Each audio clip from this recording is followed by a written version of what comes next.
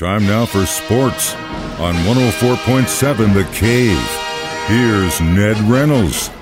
Mike, the intern, Ned Reynolds. It is Red Friday, and the Chiefs head west to Los Angeles to face off with the Chargers. Everyone's going, but not everyone's playing. That is the case. Everyone will go. That's part of their contractual arrangement, unless they're ill or injured or something like that. But other than Patrick Mahomes not playing, there's really no definitive word on who will and who won't. It's probably going to be what Andy Reid said earlier this week. He's going to rotate the lineups. I'm sure the guys who have incentives in their contract to play a certain amount of time, like Travis Kelce and maybe a Chris Jones and people like that, although Jones is pretty iffy. He has a groin injury, which is nagging. It's kind of a chronic thing. He's had it for years. Yeah, I was going to say, it seems at one point at every point of the season we're saying, hey, he's kind of dealing with that groin. He's a large human being, and people who are active like that, that can happen. But over and above that, he'll play next Sunday if he doesn't play a little bit against the Chargers. But I think we'll probably see a combination of rookies and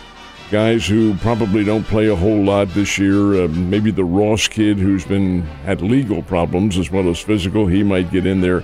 As far as Kadarius Toney is concerned, I think, I don't know. I have no reason for saying this other than his actions this year. I think he's short-term with the club. You think so? I think more than that, MBS is definitely short-term with the club. That's for sure. But the game means nothing at all. I say means nothing. It is a game on their schedule. It's part of their contract. No, in terms of the standings and playoffs, it has no meaning whatsoever. The Chiefs will play again next weekend, Saturday or Sunday. That depends on the TV. But as of now, the game with the Chargers, nothing but pride. Yeah, and, it is our practice field out west, so we got to be good.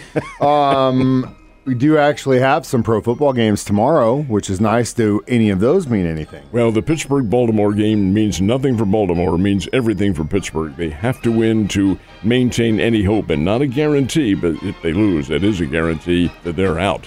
But in terms of winning it, the Steelers have to go in there. And Baltimore is very much like Kansas City. They more than likely won't play any of their regulars at all, and they do have a week off. That's the one team in the American Conference that has drawn the one bye. That's all you get, one bye in each league or each division, the American Conference and National Conference. And Baltimore has that, so they will rest virtually everybody. Pittsburgh may win the game. The other one is Houston and Indianapolis, the Houston Texans and the Indianapolis Colts, and that is tomorrow night. And this is a winner-take-all as far as the playoffs are concerned. Loser, sayonara for the winner, on to the next round. And that could be, Mike, it depends on the formulas and the way they work it, but it could be the Colts playing the Chiefs. That is a possibility. Man, if you remember, you probably don't want that, but I do remember it. No, I'm not. I know you remember. I'm talking out to the kingdom.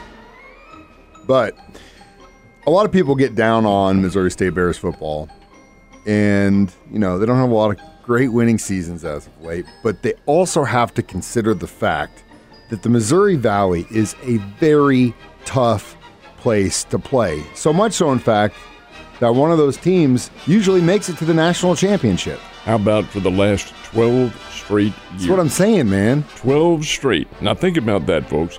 The FCS, or 1AA, it's only a half a step below the big time, or what is considered to be the big time in college football. 1AA is pretty damn good. I don't give a doggone what anybody says. It is really good football. It is, from a depth standpoint, there's the difference. You don't have the bench strength that the big clubs do. But 12 straight years, the Missouri Valley Conference has been represented in the championships. This one coming up here is South Dakota State. They're the defending national champs. 9 of those conference titles, 9 of those 12, have been won by North Dakota State, and they were the contender last year, and South Dakota State beat them. Think about how that conference is, folks. That is a very good league, and any number of guys who you see on TV have played in the Mo Valley. It is a very good level of competition. The game coming up Sunday, South Dakota State-Montana, will match two of the premier teams in all of FCS, or 1AA. South Dakota State we know about. The Bears played them. Montana, the Bears play in the opener next year in Missoula, Montana. The Montana Grizz, get this, Mike. In the state of Montana, and that's big sky country out there, Montana and Montana State are the two major institutions. There are no pro teams in Montana, none. And the focal point for the citizenry out there are those two schools. They average 20,000 a game. 20,000 people going a game. If we saw 20,000 here, folks, we'd throw a grand parade and celebrate for a year. This is amazing. It's a big deal. Yeah. But I do think South Dakota State, they're only a 13.5-point favorite. Oh, wow. Going into this game, Lady Bears had some action last night. They were at Great Southern Bank Arena. How many people showed up for that game? Less than 2,000. Golly, man. Go watch a game. Nothing else going on. It's Thursday night. This Thursday is night football's their over. fifth straight win for the Lady Bears. They beat Valparaiso. Valparaiso is not very good. They're 1-10 now in the year, and the Lady Bears beat them 67-47.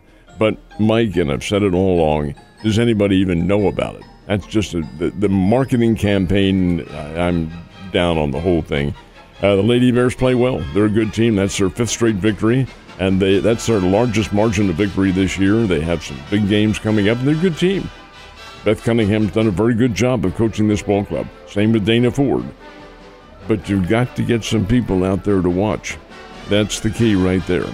And it doesn't happen. Less than 2,000. Anyway, beside the point, Lady Bears did win 67-47, fifth straight victory, and on their way to maybe some pretty good things this year. They're a pretty good team. Be nice to see the Lady Bears get back to where they need to be. What's the local college basketball picture this week? Well, they being the Lady Bears, are back on the court tomorrow afternoon at the Great Southern Bank Arena, and they're playing Illinois-Chicago. Illinois-Chicago's team is considerably better than Valparaiso. They're good. It'll be a good challenge for the Lady Bears, but the Lady Bears are a good challenge for anybody. They are a very good basketball team. That's at 1. The Bears, who need to get well, go on the road to Peoria to play the Bradley Braves tomorrow. That'll be a 3 o'clock game, and Bradley is pretty doggone good. The Bears are trying to shake off a 64-62 loss to Northern Iowa here in town, and that was 2 nights ago. That didn't sit well. Bears are a good basketball team. They can shoot well. They're very aggressive, but hey, you need all the breaks to go your way, and maybe that'll happen in Peoria tomorrow at 3. Missouri plays Georgia. That's the Missouri Tigers conference opener in the Southeastern Conference. Played Georgia at 12 noon up in Columbia, Missouri. And the Drury teams, who are both trying to shake off a doubleheader loss at Springfield, Illinois 2 nights ago, they are home. They play in the O'Reilly Family Event Center against an old, long-time foe, Rockhurst out of Kansas City. Should be some pretty good games. Lady Panthers first, Panthers second. Good luck to all of our local colleges playing this weekend, and definitely, as I mentioned earlier, it is Red Friday. Good luck to the Chiefs out west in L.A. Ned Talk starts at 1. It does. 1 o'clock is when our team will be here for the pre-game show, and we'll have something to talk about. No, the game doesn't mean a whole lot, but the whole structure of the NFL playoffs will be taking form about then, and hey, it'll be interesting to see just exactly how things are going to work out. Will the game be anything? Who knows? Who knows who's even going to play? I will tell you, Blaine Gabbert will be the Chiefs quarterback. But over and above all that, how does it work out? We won't know until then. Does the game mean anything? No, not as far as the standings. But from a pride standpoint, it does. The Chiefs have won the AFC West for 8 straight years now, and they want to continue that scheme they already have for this year.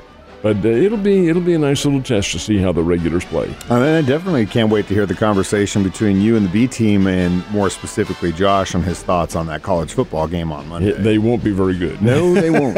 But it's still insight either way, and I can't wait to hear it, Ned. You have a great weekend. I'll see you on Monday.